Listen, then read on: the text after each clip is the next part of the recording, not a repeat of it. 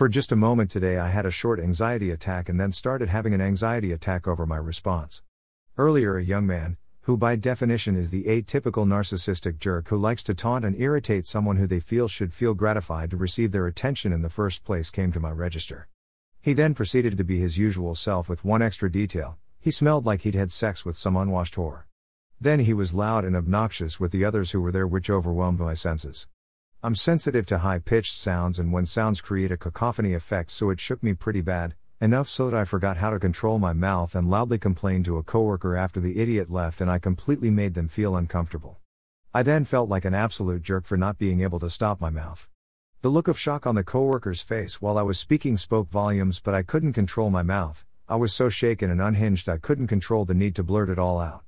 I think it was partly because I needed someone to tell me that yes, he's revolting and should have had the decency to shower before coming out and inundating another human being whom he knows doesn't like him with his presence and attitude. Thankfully the coworker claimed he had something else to do and grabbed a nearby coworker to take with him. I am super upset with myself and my behavior and not being able to feel like I could control my response and that I wasn't able to feel validated in my own feelings. My response to the antagonist could very well get me fired because the coworker could probably feel as if I'd just sexually harassed him, even though that is definitely not my intentions. I felt assaulted, my mind and my senses, by the idiot who likes to come in and harass me. He's been coming through since summertime and he's come through my register as many as 3 or 4 times in a shift, and I feel targeted by him. As for my coworker, I am deeply sorry for my behavior. I'm grateful that he made such a graceful exit.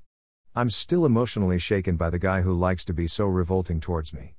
I'm so sorry for the coworker feeling assaulted by my insecurity, I really am. I have anxiety, panic attacks, PTSD, dissociative disorder, and I'm autistic. I'm not sure if that's why the one guy is so overwhelming or just part of it. I now have a nasty headache and will need to put my head down for a bit. Since the incident I have spoken to a few coworkers who have sworn that if the guy comes back through and I feel the need I just page overhead for them and they will come running to help me. Here's hoping I don't get fired.